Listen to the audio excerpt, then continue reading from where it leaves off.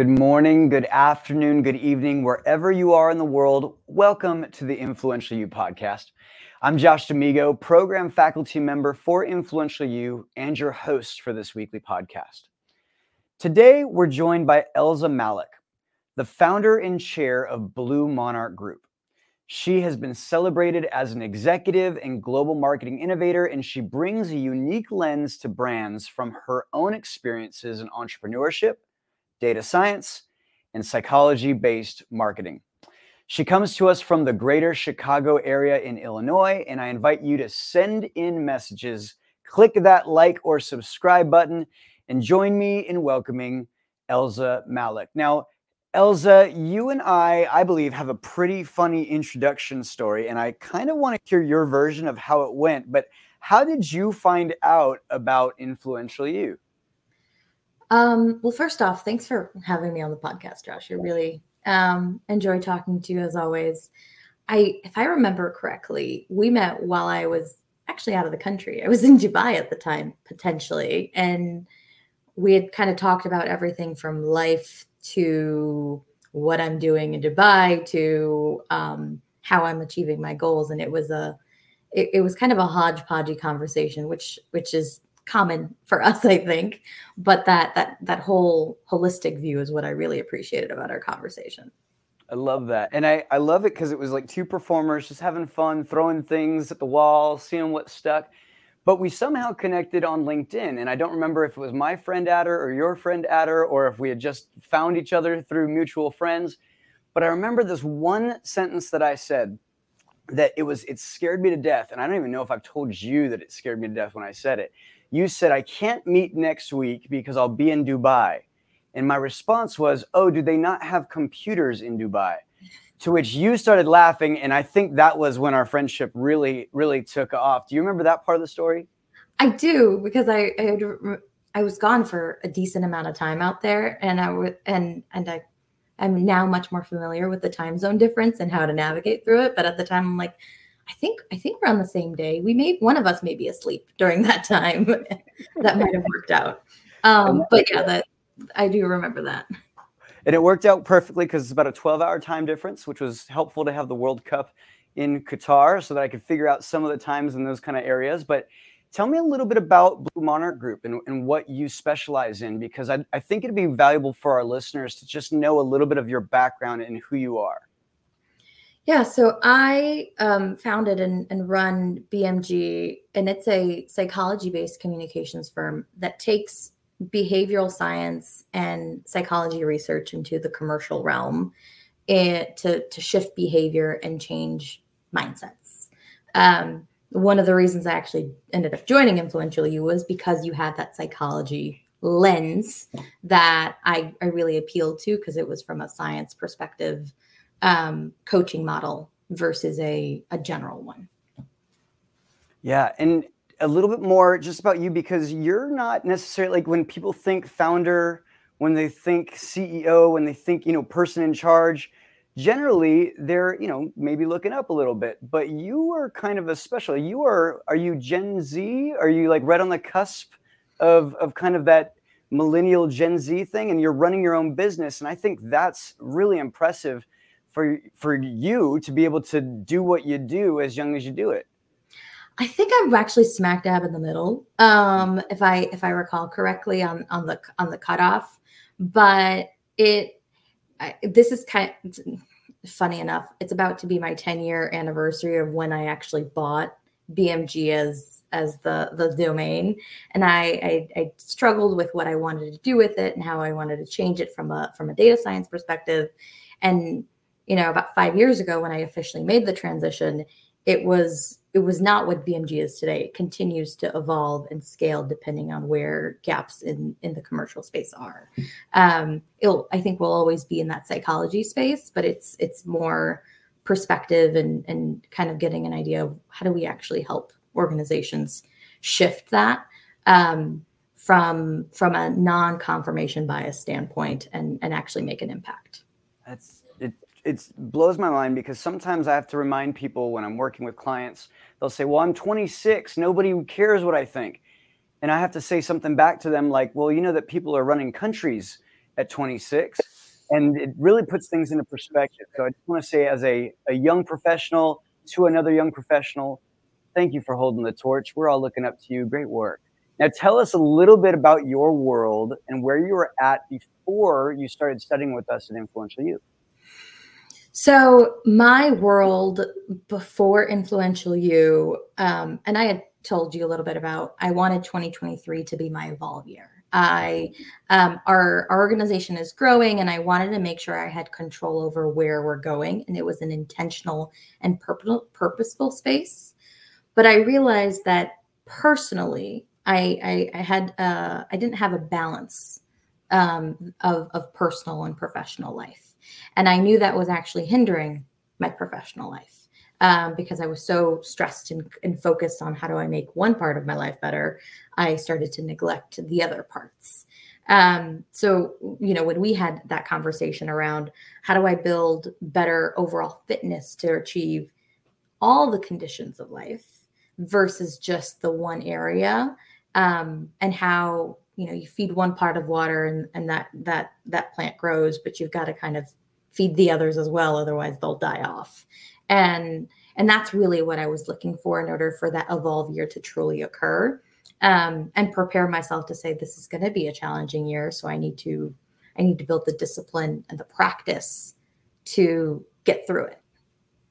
And I remember people have different areas that we really focus on. And in the fundamentals of transaction, we're going to focus on health, mind and body, activity, what I do with my mind and body, money, or a tool that measures the value of your work, and career, the identity of how you are in the marketplace. Now, I know of those four, career is one that's really natural for you in the sense of, you work in marketing. So you're pretty good at some of those things. If I'm wrong, you can stop me and let me know. But really, it really was the health aspect. And I'd love to hear about, how did your mind shift when it came to health? Was there any big things that you learned in that arena? So health was always a big one, both mental and emotional, and just kind of reining in on how I manage my relationships with those outside of my professional life. And that was a really big component of it. And I have this tendency to go down rabbit holes. In fact, I have a sign here saying, we're all quite a little mad here, so you'll fit right in, because Alice in Wonderland is very thematic for my personality. Let me just go down this rabbit hole and have fun with it. But the problem is when you get up, you realize you kind of missed out on a lot. And that was really where the priority alignment was important, as when we went through our metrics, and that was something I was held accountable for. And I had even taken your advice around having an accountability buddy to sit with me and say, hey, what do you care about? And what are you going to risk and lose or face certain consequences by not meeting those goals? Because I had always tend to put the intellectual side or the career side first, and therefore neglected the other parts of my life. So personally, I think from a health perspective, when I did that assessment, it really said, well, if I feed this other plant, I'm going to do better on the other one. So when I decide to go down another rabbit hole of inquiry, I actually have the stamina to see it through. And you're a lifelong learner and someone that digs into content. Unlike many people I've met, you're incredibly thoughtful when it comes to that. So was there something about maybe the mental aspect of what you were going to put yourself through in the program that was enticing when it came to the side of health? Was there like more of a cerebral excitement that you had when it was learning about health from our perspective? I think the area that I really appreciated was that you measured all equally. So in order for you, and now I'm in MAPS, so we're doing leaderboards, but like you measured everything equally, and everybody shared where they were at. So there's one week that you may not do so well. There's another week that you kind of killed it, etc. And showing that as a collective to say, we're all part of this cohort together, brought that performer side of me and also the competitive side of me out, which is what I really loved about it. It made it in a sense that I could I felt the camaraderie, but I also felt the sense that I had the opportunity to say, "Hey, Tracy, I've got a question for you. How did you do that?" And kind of pick and point and hear some of the other stories in our team meetings. Yeah, and I'll end with this question on the first stage. I'd love to hear about all of the different responsibilities that go on from running a business like your size and all of the things that you have to do over the day, because that's a lot to juggle. And I'd love to hear how you were faring before the program and how you felt you were doing before you started studying with us.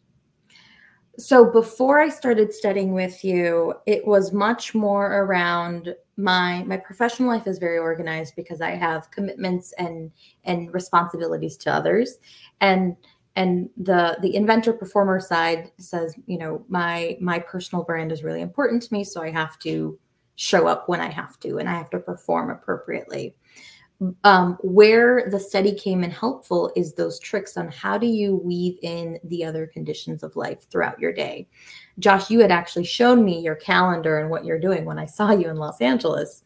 And I basically stole that idea and I Ellzified it to something that works for me from it, because I remember specifically through studies 2 through 4, 5, I was kind of struggling. I was testing a couple things and none of them really worked for me, because I get bored easily on if something feels too rudimentary or like, I'll just do that tomorrow, I'll make up for it. But that aspect, and then slowly making tweaks so that way it's always a little bit interesting for me. Because the moment I kind of feel like I have the hang of it, then I get bored. Whereas if I continue to challenge myself by either upping the amount or having my own personal leaderboard or something different, I've gamified it and I figured out the mental tricks that work for me without kind of making it dull. Yeah, and that's just in case you're hearing my voice and you also want to take me to breakfast in Malibu. I'm a yes to breakfast in Malibu if you're coming in from another state, probably if you're even here in Ventura.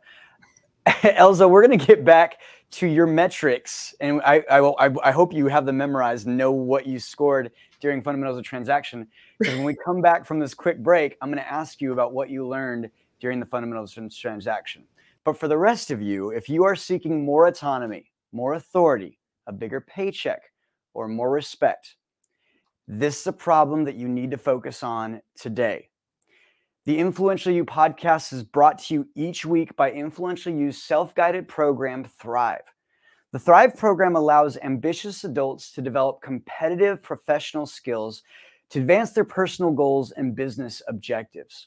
When you join Thrive, you gain access to our proprietary tools and resources that are only available to our Thrive subscribers.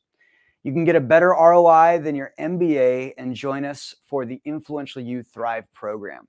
In fact, we believe in it so much that we're willing to give you 30 days absolutely free to try out Thrive for yourself. So stop listening right now and click on your keyboard or put it in your phone and go get Thrive right now for free. Go to influentialyou.global and you'll be able to see all of the offerings that we have. The code in order to get this free month is 30 days. That's 30 DAYS. And the link is in the show notes. You can cancel at any time. Now back to the interview. Now, Ellza, I am excited about this because I don't even know what your numbers were, but I feel pretty good that they were probably pretty good. Do you remember your metric numbers from the Fundamentals of Transaction and how you did? I don't, but I do remember I had scored over 100 on the health, which was the biggest area that I wanted to focus on. I think I had done just a little bit over on the other on the other 3 as well, but the health one was the area that I wanted to focus on, and it came, and I still actually use that metric. I just have extended it for the other parts, so that model works well for me, and it's on my other whiteboard for my personal use. And what did that result in? Like, tell me a little bit about what your health feels like now as opposed to when you started. So for me, it's much more around feeling balanced and feeling that when I get up every morning, I have that that excitement to say, all right, I'm going to do X, Y, and Z, and I've kickstarted the day, as opposed to going straight into work mode and giving myself that mental break, whether that be through meditation or physical fitness or what have you, because I do play around with what modes I've decided on, or even down to I'm going to have a mental break through just journaling. That really gives me that sense of purpose and has centered my days so they feel more well-rounded. And at the end, I don't feel like I've neglected one part of my life for the sake of the other. Yeah, good. Well, I love to hear that. It makes me so happy. Congratulations. Keep going. Now, tell us a little bit about what you learned during your Fundamentals of Transaction program. And I'm seeing here even the topic episode of evolving yourself. I'd love to hear something about the naivete that you found you were displaying in the assessment period of the study. So I think out of the entire study, the assessment period was the hardest, and you did brace me for that. You did say that the assessment section is going to be hard.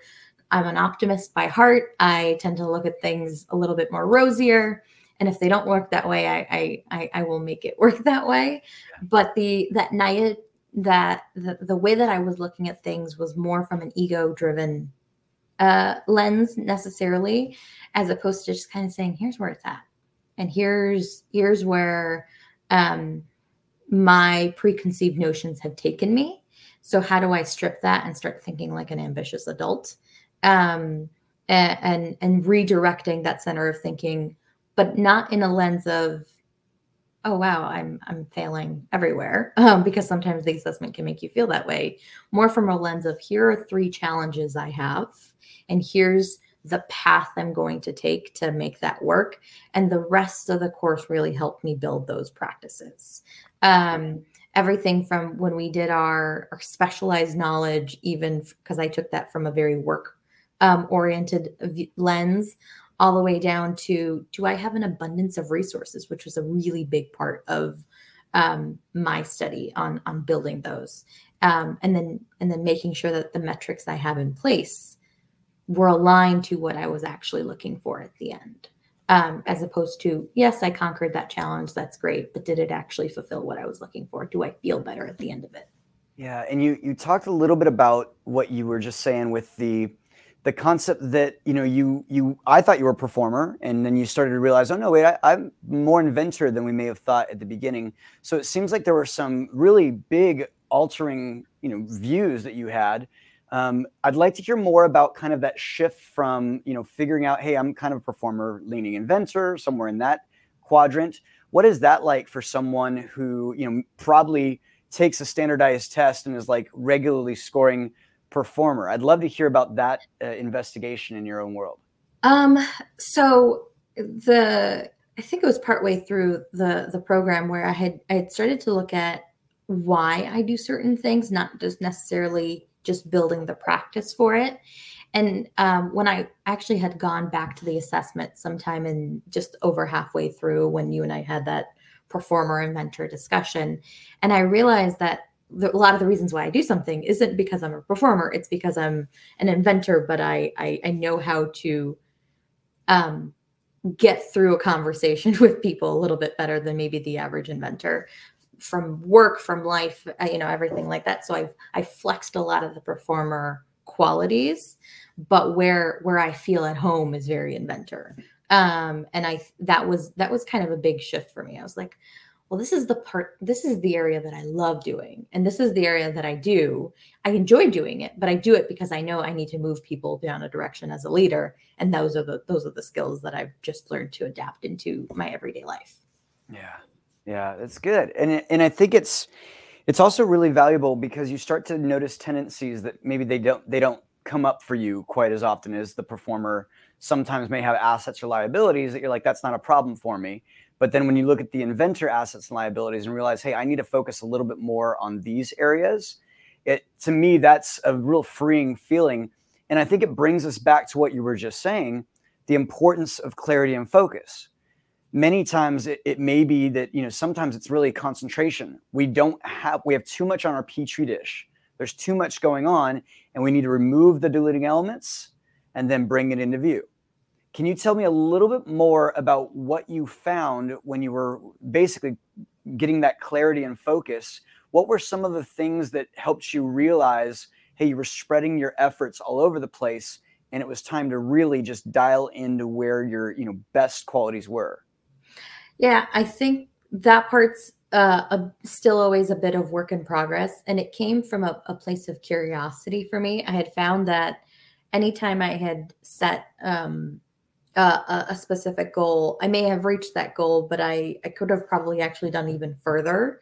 So even though I felt great that I reached that goal, I realized I may have actually, sold myself a little too short, because I knew that I was probably going to diversify my efforts in other places, and rather than actually just making the goal what the goal needs to be, I lowered the goal in the past and said, oh well, I think this is a reasonable amount, and by understanding, because I had conditioned myself to do that, by understanding why I was conditioning myself to do that and saying, well, I do that because I like going back down into other things that spark my curiosity, rather than just having the concentration and the discipline to follow something through to the end and give it all of my effort.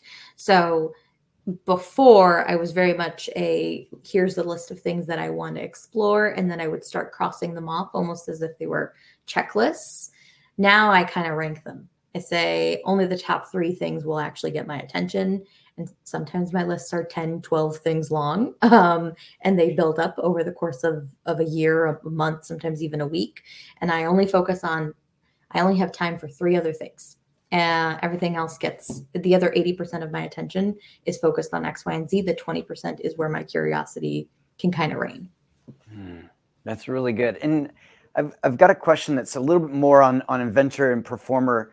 The idea that inventors oftentimes, their infinity loops, they skip a lot of the peopling when it comes to kind of how they move.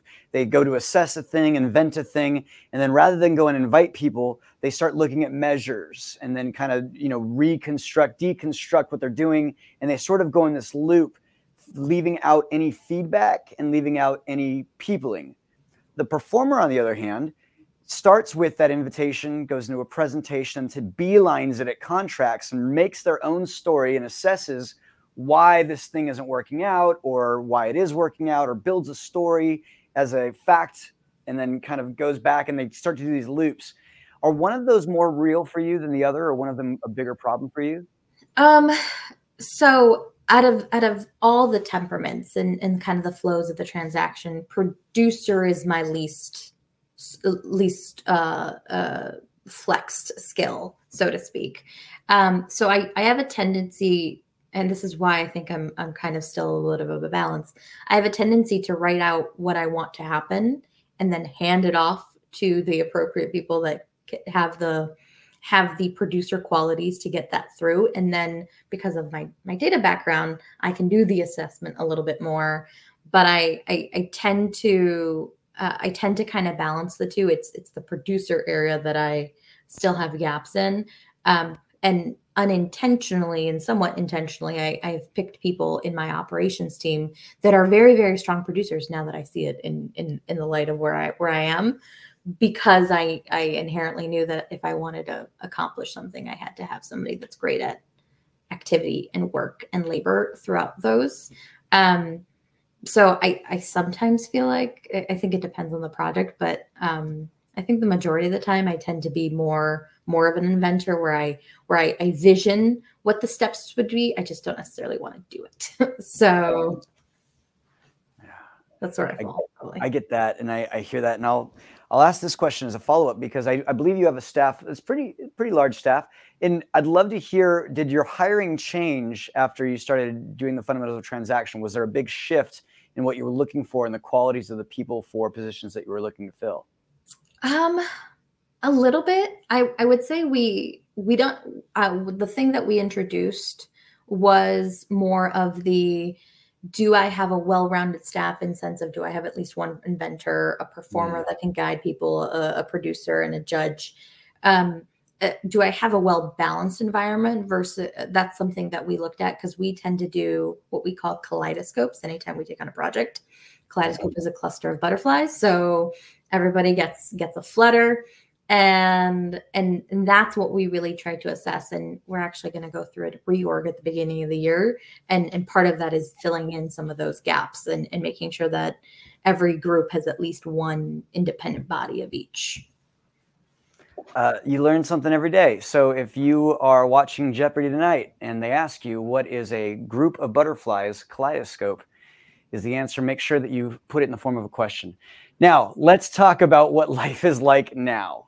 It seems like you're now a lot more focused from kind of just your answers already, but tell me a little bit about what life is like now that you've completed the Fundamentals of Transaction program. So I definitely feel more holistic and purposeful in the things that I do.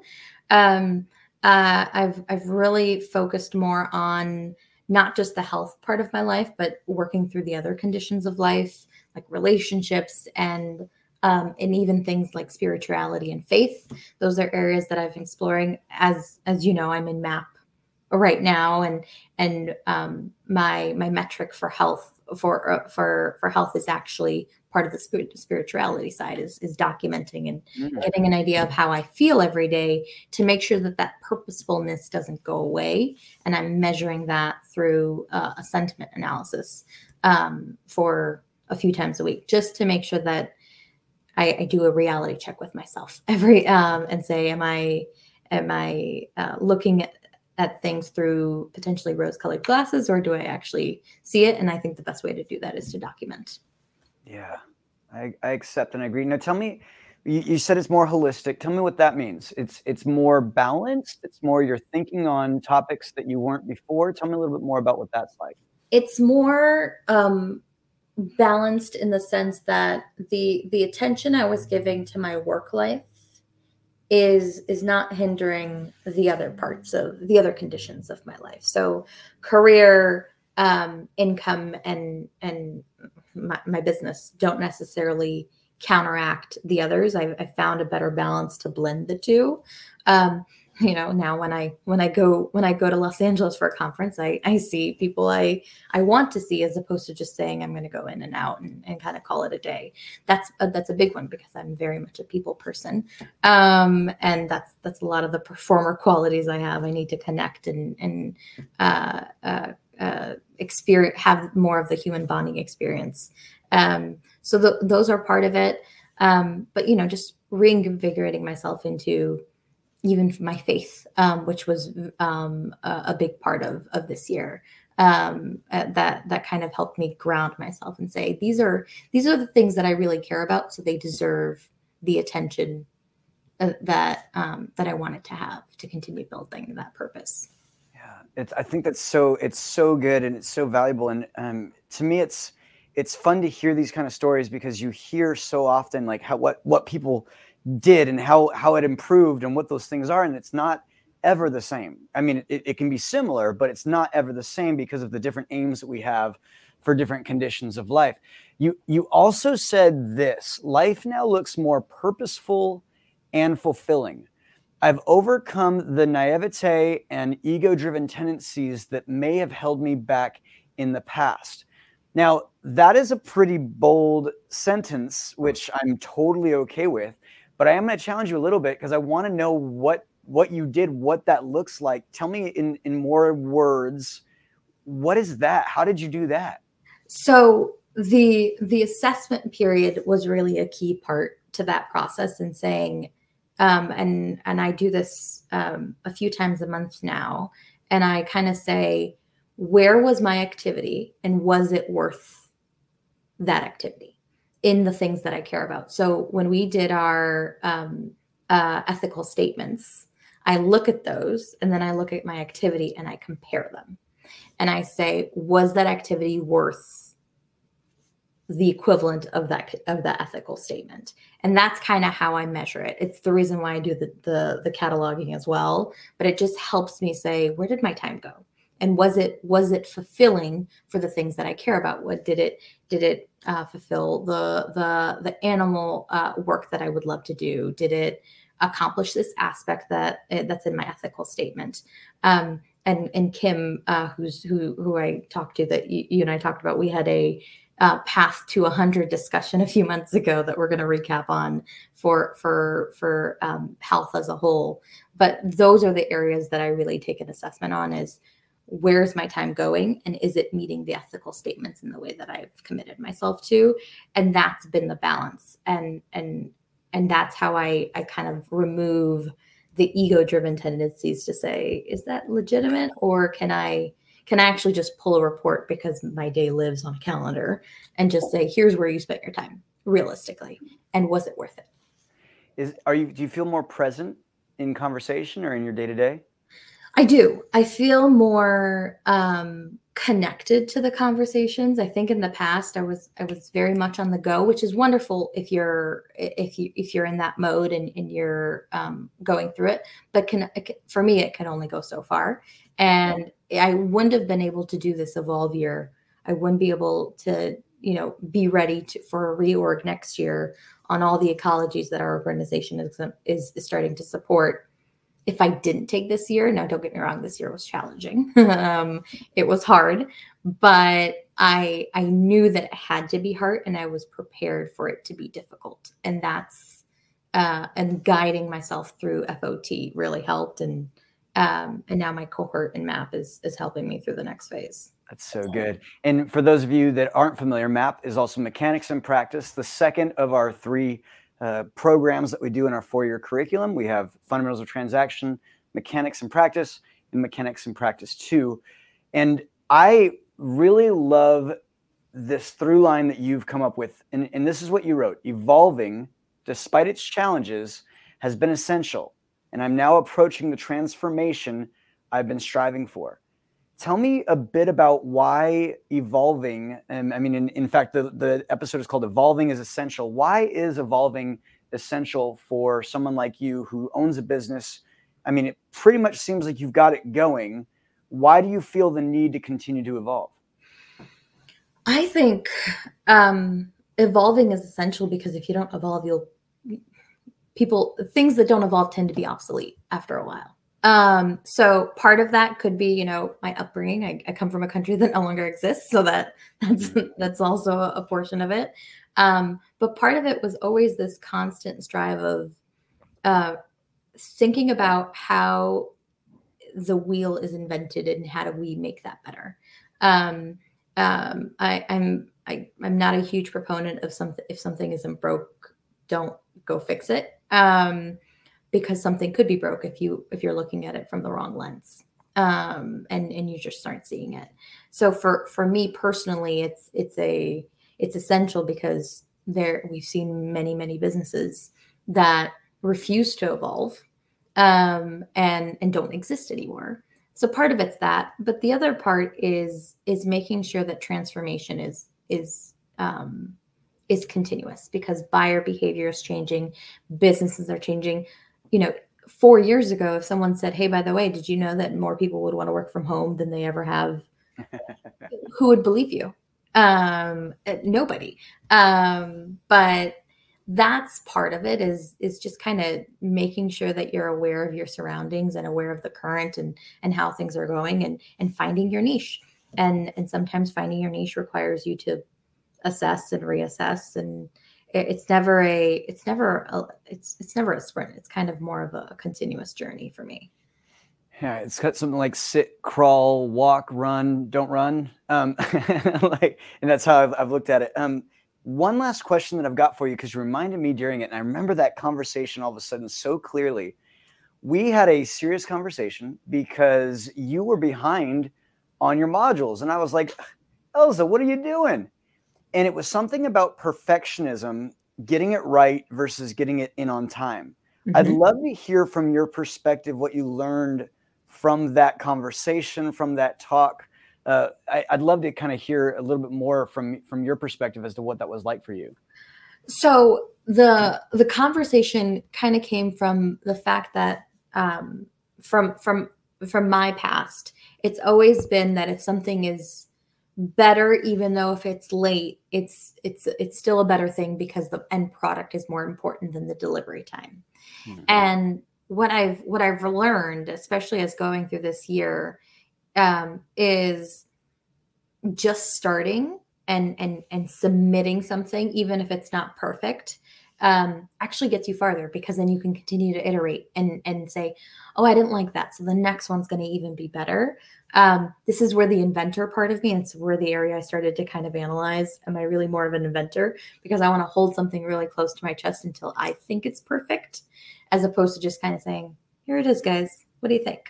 And being vulnerable to that was a big part of the transition, saying, this is what I got within the time I was allotted.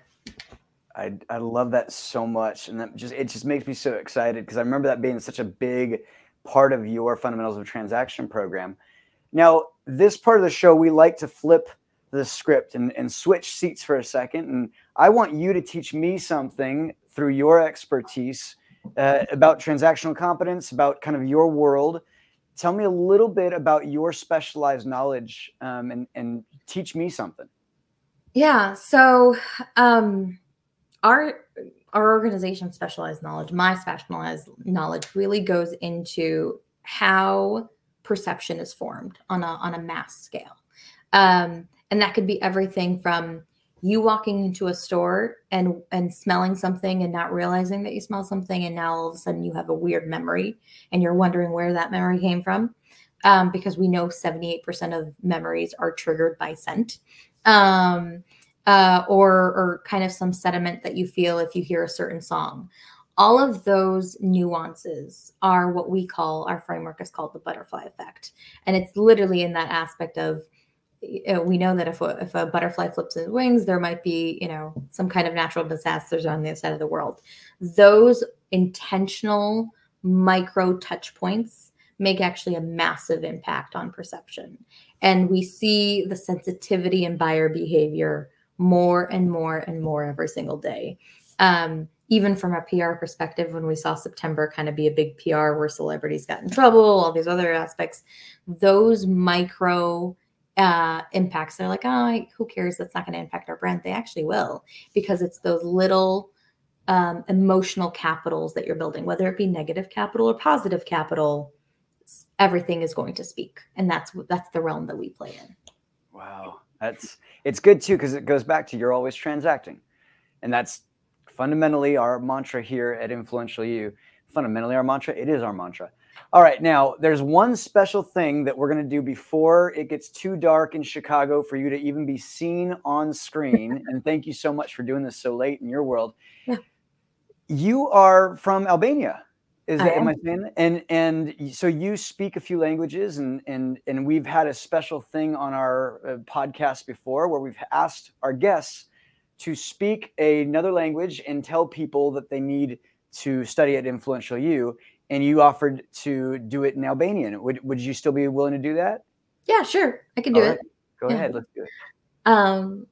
So I'm from Kosovo, so my dialect's a little bit different. But per kolegat e njerëzit që kanë qefen me mësue qysh me rritën vetën ma shumë, me ditën ka po hecën biznisi e sjellet e biznisëv, që kjo program është shumë intelektuale. Nuk ka mundësi tjetër që unë e kum pasën për që program me rritën biznisin tam.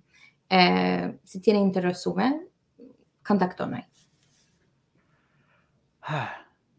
You want to give us a little hint of what you said, or should we just be... I mostly focused on probably my Albanian colleagues that are also on LinkedIn, who are interested in kind of evolving their business, because I know this is a very business-oriented environment. For those that are looking to, increase their competence in business and understand how transactions operate, this would be a really helpful program for them.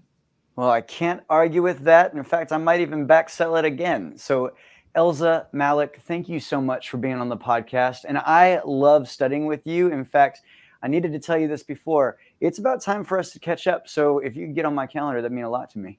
Yeah, we'll do. Good. All right. Very good. Thank you, Ellza. We really appreciate having you on the show today.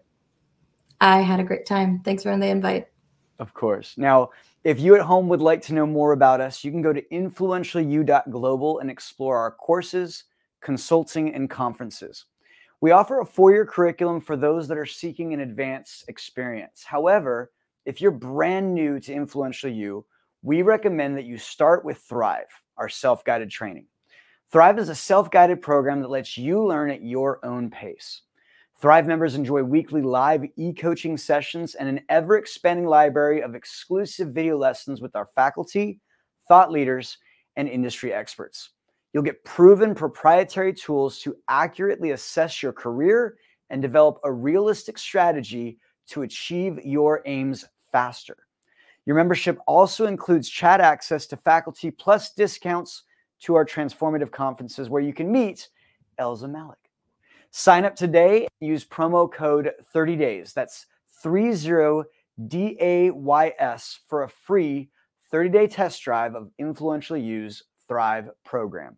Once again, that code 30days, 30DAYS, and you may cancel at any time. Thank you so much for listening today. We stream our podcast at 2 p.m. Pacific on our website, Facebook, LinkedIn, and YouTube, so you can easily share this episode with others. You can also subscribe on iTunes, Stitcher, or any place that you get quality podcasts. Check out our show notes for links to connect with our guests, plus links to websites, books, or special downloads that we may have talked about on today's episode. This podcast is made possible by the Influential You staff, faculty, and members all around the world, with a special thanks to our executive producer, Tyson Crandall, our in-studio producer, Michael Teehee, and contributions from John Patterson, Joey Anderley, Daryl Anderley, Paul West, and Liz Smiley, with a special thanks to our guest, Ellza Malok.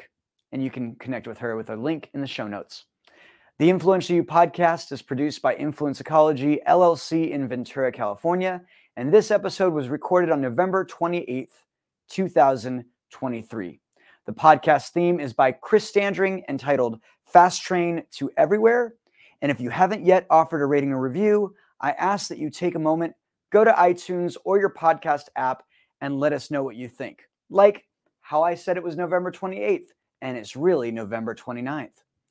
Your feedback means a lot to us, and this helps us more than you know. We'll see you next time on the Influential You podcast.